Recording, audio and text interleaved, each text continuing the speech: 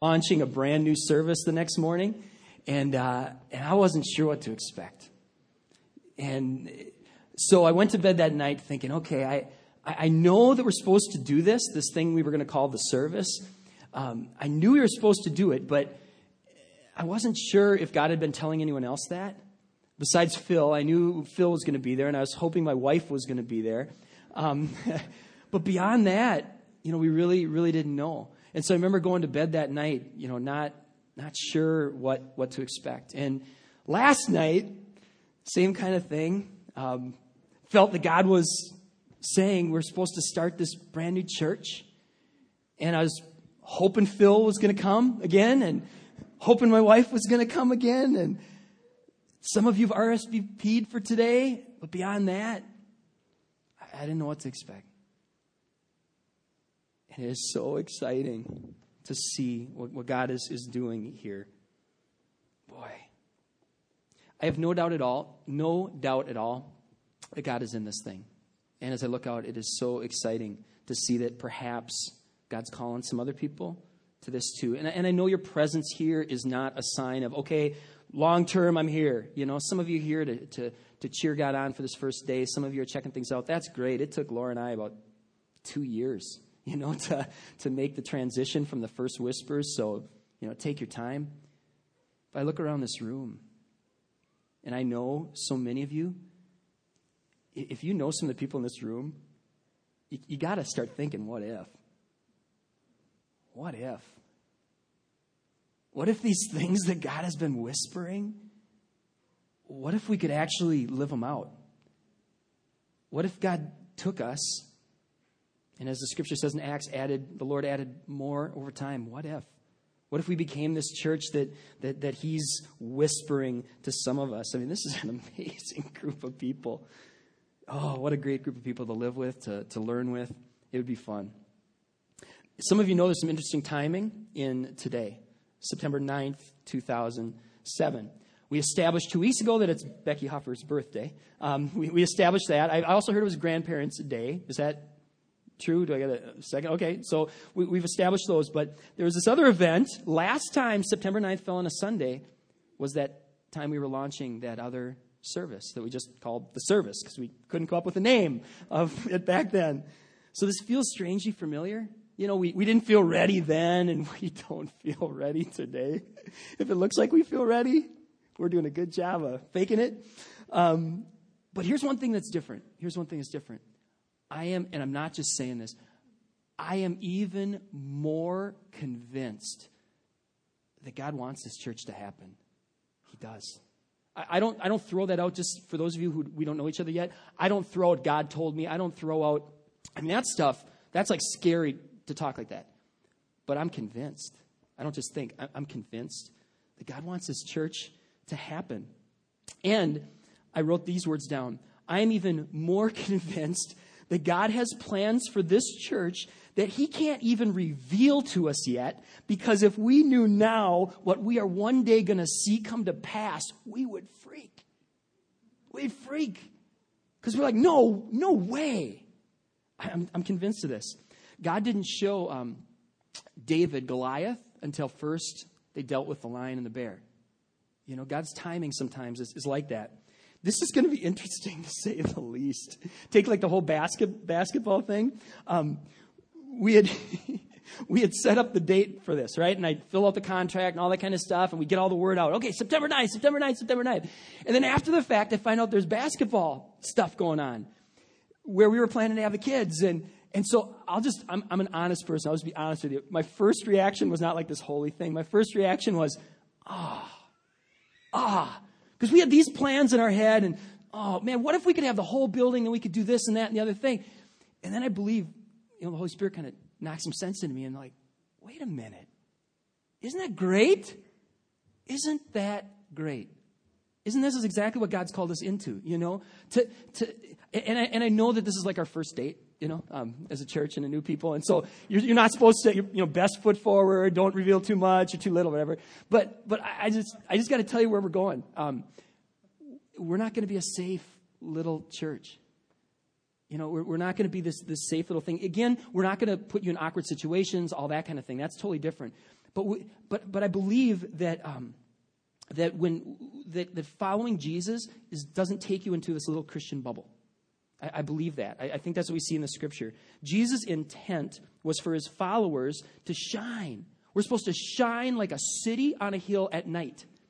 And so often believers act as though the world or whatever, this night, is like this dark cloud coming to rain on their picnic. And it's not like that. It's not like that at all. Either God is real or he isn't.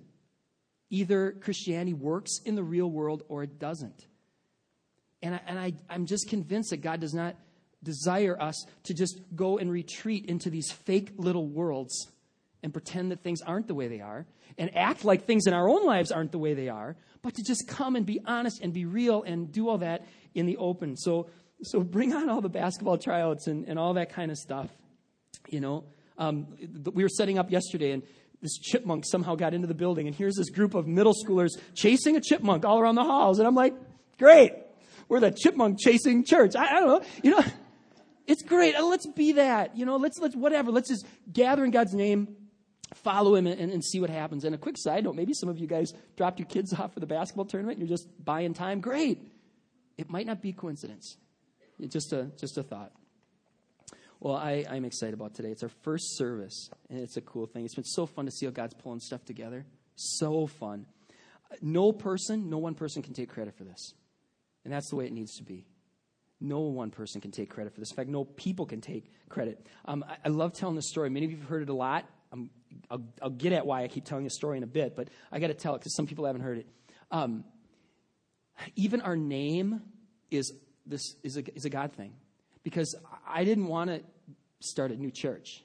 I didn't. I was resistant to it. Laura didn't want to start a new church. We fought this thing for time and time and time again. And so we didn't want to start this new church, but we felt like this voice just kept pursuing us. You know, in the way I saw it, there's all kinds of churches. All kinds of them all around. On this row, there's all kinds of churches.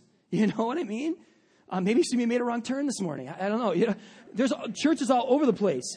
And I thought, okay, God, if you are calling me to something different, probably like a family pastor somewhere else, because senior pastor thing too, oh man, at this stage of my life, I didn't want that either. So here this thing keeps bugging me. So I thought, okay, God, if you are calling us to start a church from scratch, okay, what would you call? I mean, what would we call it? So in my mind, I started thinking. Okay, what would we call it? Because I don't want to just do the thing where you call your church something really bland so that nobody's offended, and it could be the name of a church or a retirement community or a golf course, you know. And I'm like, okay, that's not us. That's not us, you know. And if God calls you to do that, then great. That's not who we're supposed to be. And then there's the other extreme that people take, and there's a lot of trendy names right now. I won't throw them out there, but in my opinion, they're going to regret having those names because people are going to say, you founded your church in the year 2007, you know? And so I'm like, I couldn't think of anything. And so I'm thinking of this for literally weeks. And finally I said, okay, God, because I get bucky sometimes, you know, with people, and it relates sometimes with God. I try not to be bucky with God, but it happens sometimes. And so I said, okay, God, you want me to start a church. What would you call it? And this is not hyperbole. That second, I didn't hear out loud and flash a light or anything, but inside, Emmanuel Covenant Church. And I'm like, oh, Emmanuel, it means God with us. Who doesn't want to be a part of God with us? That is a cool name. And then Emmanuel Covenant Church, a covenant with God, to be God with us and experience God with us and with each other. And then there's this children's home, Emmanuel Children's Home, that so many, how many have been there or a family member's been there? Okay, look at these hands. All right, so many of us who are in this room to start, we're connected to that. And what a great reminder that pure religion is this, to care for the widow and orphan, not to have the neatest, slickest, whatever. So I'm thinking, that's a great name. That is a great name. But some of you have heard that story. No one else has heard this story, though. Let me put a new twist on that, because many of you have heard that story. New twist. This just happened this week. When I was putting together my thoughts for today and praying through it, I had a folder that I'd just been sticking stuff in. And in the folder, on one piece of paper, I'd written Isaiah 62. I was at a conference once, and they talked about Isaiah 62:12, but I forgot the 12 part. And so I just wrote down Isaiah 62. So I'm like, I don't know why I wrote that down. Let me go find it. and open it up. So I open up, and not knowing that I was supposed to be looking for Isaiah 62:12, I open up my Bible, and look what else is in Isaiah 62. Can we put this up there? I also put this in your notes. You will be called by a what? New name. And then here's the scary part. That the mouth of the Lord will bestow. How cool is that? And as I'm reading this, some of you have had this experience where you're reading the Bible and all of a sudden it's as if something inside says, this is for you. Forget Isaiah 62:12. That might be applied to us later. This verse resonated. So you guys, God is even in our name. And some of you, your weirdo meters are just going like this right now because you're like, God's speaking and all this kind of stuff. Just be open, okay? Just be open. Just be open. Because I believe God still wants to speak to us. This is so cool, too, because here's the thought that came to my head then. How many times in the Bible do we see where God gives a name? I forgot about that. God gives a name. And often when he gives a name, it's not who this person is. It's who they're going to become, who they're going to be. And when people see our name, our logo, can you click to a slide that has what are they going to see? When they see our logo, what do they see first? What's prominent? What's big? The cross. What else is big? As far as the type, what else is big? Emmanuel. Whose name do we bear? We don't bear the name of a city. We don't bear the name of a park. We don't bear any name other than God. God with us. That's spooky. And who are we? I just was overcome when the dots started, adding up or whatever. I don't know if dots add, but let's pretend they do. Who are we? Was my thought. That God is going to trust us with a name like that. We're just a bunch of people meeting in a middle school auditorium. Who are we that God would trust us with a name like that? We have a nursery and a choir room. We've got homeless kids because they can't meet in their normal space. We box all our stuff up and we put it in a trailer. Your pastor squeaks like a junior higher himself right there. This is what we got. Have we arrived? No. Can we live up to that name right now? No. Our name is a calling. It is as much a calling as it is a name. It seems as though we have some unfinished business. We've got some unfinished business. And that's not just implicit from our name. I mean, every week it is becoming more and more clear that this church is God's idea. We could spend all afternoon just on the stories. The story of how God led us to this covenant denomination. My first covenant church service ever in my whole life is right now, today. So how did God lead us there? The story of how God gave us favor with the church I was at North Heights and how they blessed us right when we needed blessing the most. The story of how God led us here to start out. Prophetic words coming at the right time, dramatic answers to prayer at the 11th hour. You guys, God's positioning us. He's positioning us. There's unfinished business here. And I am not a person that does well with unfinished business. Maybe some of you are like that. I hear some chuckling. I mean, seriously, I love to check things off, like get it done. I love to check it off. And maybe some of you are as sick as me in this area where you'll do something and you'll write it down and check it off so that it can be checked off. Anyone ever done that before? All right, after you've already done it, write it down and check it off so you can check it off. I don't like unfinished business. And sometimes unfinished business, it can just eat at you. If you've ever experienced this or talked to somebody who's like, if only I would have finished school, or if only I would have said I was sorry, or if only I would have tried out for that team, or if only I would have took this risk, all that kind of stuff. That's hard to live with, isn't it? That unfinished business in a big way. There was this guy who came to my door some Saturday afternoon. We live across the street from one of the Presbyterian homes. And this guy comes walking to our door and he knocks and he's kind of doing the sheepish thing like this. And he knocks. And I open the door and he goes, and he could see that I was a guy. And so right away I could tell he was thrown. And he goes, does so-and-so still live here? He gave this woman's name. So-and-so still live here. And I'm thinking, I've lived in this house 10 years. The people before me who didn't fit the name, I think lived there like 5. This guy was 15 years too late. You don't want to have unfinished business. You don't want unfinished business. You don't. And especially with God. You don't want unfinished business with God. Paul, he had unfinished business with God. He got blinded for a while. Jonah, he had unfinished business with God. And what happened to him? He gets swallowed by a whale. So there you go. Now, some of you would rather be swallowed by the whale than live with this thing that some of you are going to know exactly what I'm talking about, where you feel like God's not done with you yet. You know, this thing that kind of pursues you of, hey. I've called you to be more. I've called you to walk away from something. I've called you to walk towards something. Some of you know what that's like. It's like, swallow me by the whale. Just get off my back. You know what unfinished business is like. Could this church be the context for you to experience some finished business? I don't know. I can't answer that. But I can say this. God is not silent these days. He is not silent these days. And he has been speaking to people who have ears to hear. And some of those people who I trust, there's some people that come to me, they say, oh, God told me this. It's like, yeah, okay. You know, there's others, when they say that, it's like, what? And some of the people who are the what people, they've been saying some amazing things that they believe God is saying to us. Some amazing things. This morning, I decided for our text today, I decided not to pick a scripture. I decided to let a scripture pick us. And I took one of these, which might not have been a good idea, because, which could have been really bad. Should I grab one of these? Or you'll just keep playing with stuff? All right, that's your job, sure. Hey, look at that. Okay. So everyone listen up. Wow, underscore. Exodus 33, we better open to this one. If you brought your Bibles today, open them up. Now, what we'll do each week is we'll try to put most of the verses up on the screen or put them in your notes. But we think it's a great idea to bring your Bibles and open up, because sometimes there's these other things that jump out. You can mark it up, you can underline. Again, it's not like a requirement or anything, but we encourage you to do it. Let's take a look at Exodus 33 before the...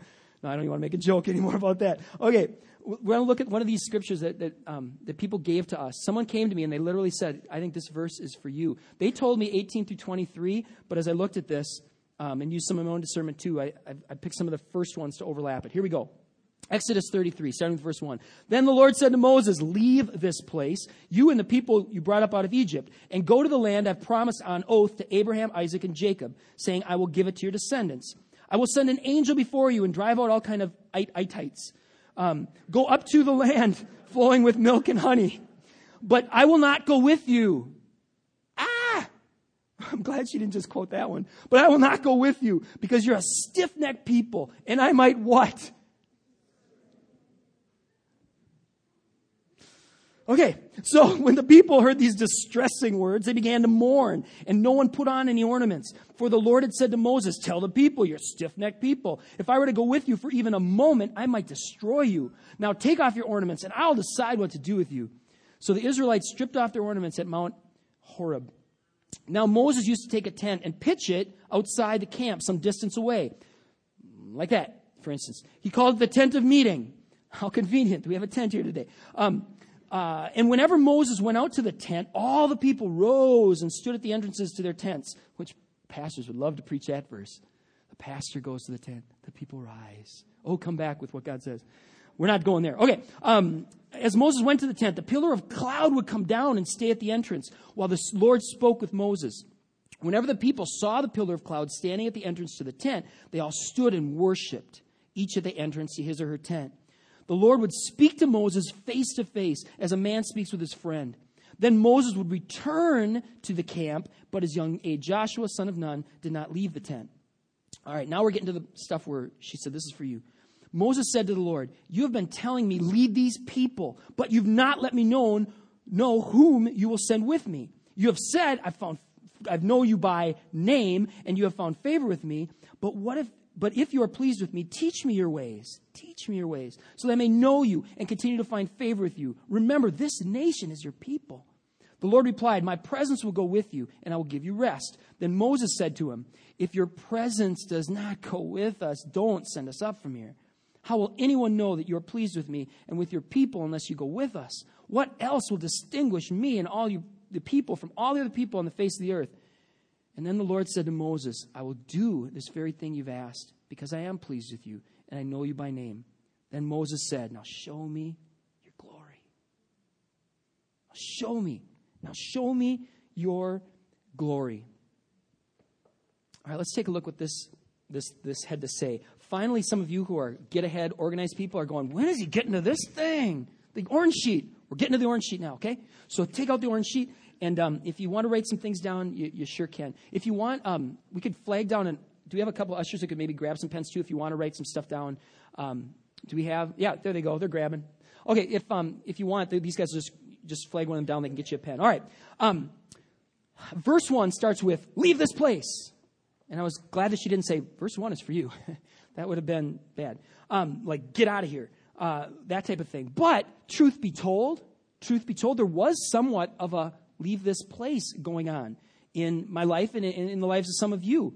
The Bible says that new wine requires new wineskins. And God is wanting to do something new here. We have some unfinished business we're supposed to be a part of. Well, if you're taking notes, here's the first fill-ins. What we want to look at in the last couple minutes here together is our journey from unfinished business to well done. How do we get from unfinished business to well done? Elsewhere in the Bible, it says, he who began a good work in you will be faithful to complete it. And I believe that that's true. But I also believe you can't just look at that verse all by itself. You have to look at the whole of Scripture and see how the whole of Scripture informs that verse. Because that verse is not just like kick back and God's going to do what he started. If you look at the whole of Scripture, it seems to be that God will ultimately do his work. And he'll do it in and among you, provided you let him. You can, let's save that for another time because we could go off on a tangent there. According to the book of Acts, we can resist the Spirit. Can we put the Acts passage up there, the Acts 7:51? Look at what it says. This is New Testament now. This is after the Holy Spirit came on Pentecost, and they're still using some Old Testament language. It says, you stiff-necked people with uncircumcised hearts and ear. You're just like your ancestors. You always resist the Holy Spirit. Look at that phrase, stiff-necked. Does that ring a bell? Can we flip back to something we already read? Exodus. Exodus 33. The Lord said to Moses, go back to verse 3. There we go. Go up to a land filling with milk and honey, but I will not go with you because you're a what? Stiff-necked people. I made a joke about the leave this place thing before, but the most tragic thing in the universe, the thing that we probably don't talk about enough, is that there's going to be some people that hear that on that final day. There are going to be some people that hear, leave my presence for a final time. And then the Bible says that others are going to hear, well done. Well done. And by the way, it's not too late. Even the criminal on the cross basically got a well done. We'll talk more about that in future times together. Well, what's true for individuals is also true for groups. We see it in Exodus 33:3. You can be not just a stiff-necked person, you can be a stiff-necked church. I almost am tempted to people raise hands like, how many have been to a stiff-necked church? Don't do it. but you know what that's like, right? And I can picture God looking at so many churches and saying, what happened to you? You started off, every church started as a church plant. And they didn't just gather, I hate life and let's just be miserable together and let's just do a church where nothing ever happens. No, churches start with so much promise and so much excitement, and usually there's this passion and all these things, and then what happens? You fight over what color to do carpet, and yet all this kind of stuff, and there's politics and all these things, and if you resist God's business and be stiff-necked, that can be a really bad thing. You can find yourself positioned against God as an individual or as a group. If you have your Bibles open to Exodus 33, look at verse 7. Some people think this was really symbolic. I don't know if you can put it on the screen, go ahead and put it up, but I'll just touch on it here quick. It says that Moses, what he would do is he would actually, they set this tent up outside the camp. And Moses would leave the camp and he would go to the tent. And some say that's symbolic of God's presence, showing some separation with the people. And if you want to see why, read chapter 32, not their finest hour at all. And so there's this whole symbolic thing of, okay, Moses leaves the people, meets with God in this closed door tent, because that's where God's presence is. It's not with the people.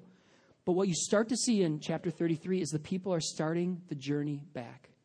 They're starting the journey back. They're getting some things right. And the next fill-in in your notes is something that's so important. If you want to walk this journey out from unfinished business to well done, it's so important that you do this, that you walk in right reverence. And if you could put that up on the screen, that's the next blank.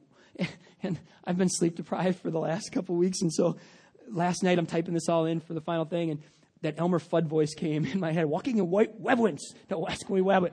And so sorry. Okay, so anyway, this walking in right reverence is important.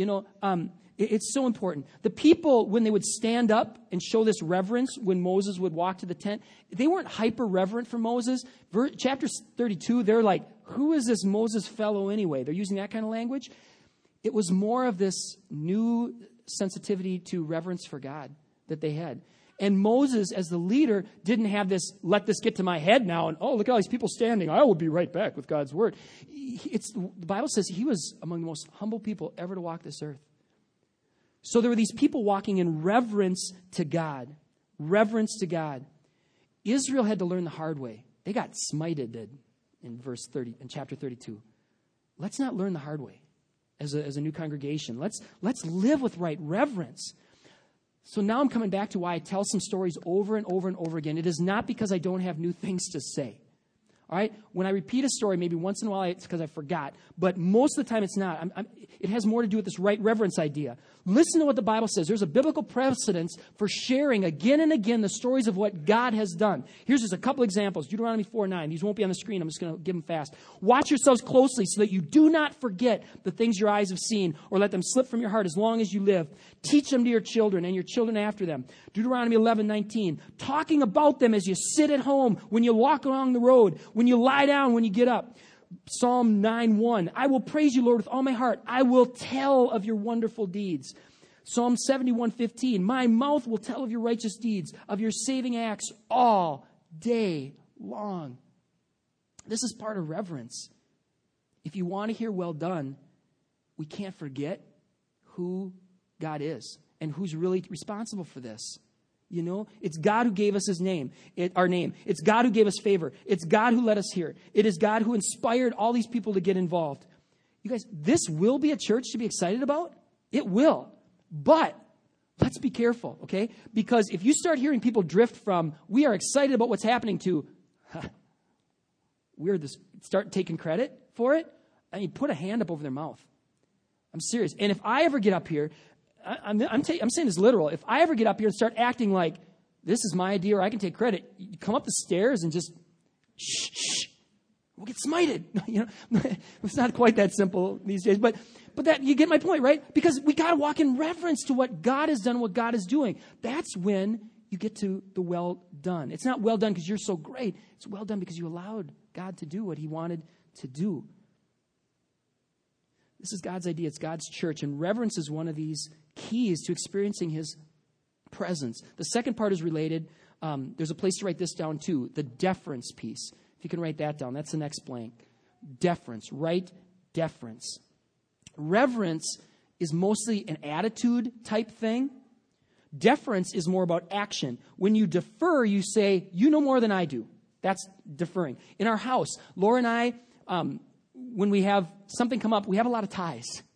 I think we should do this. She thinks we should do that. One of our tie-solving techniques is sometimes one or the other gets 1.5 votes. It's usually 1-1, but sometimes you give someone else 1.5. Like if it's finances or maintenance type things, I get the 1.5 votes when we talk it all out. And then if it's like almost everything else, then Laura gets the 1.5 votes because she knows more than I do about that thing. And I trust her. It's like, okay, I'll say my piece, but ultimately we defer to one another. And if we want to reach that well done, we've got to defer to God. We can bring our requests before him. We can argue with God. There's precedence for that. But there comes a point where you defer to what God says and what God seems to be saying. I'm working on drafting the strategic plan for a church. And I love business stuff. I love reading Jim Collins and all these amazing thinkers. Jack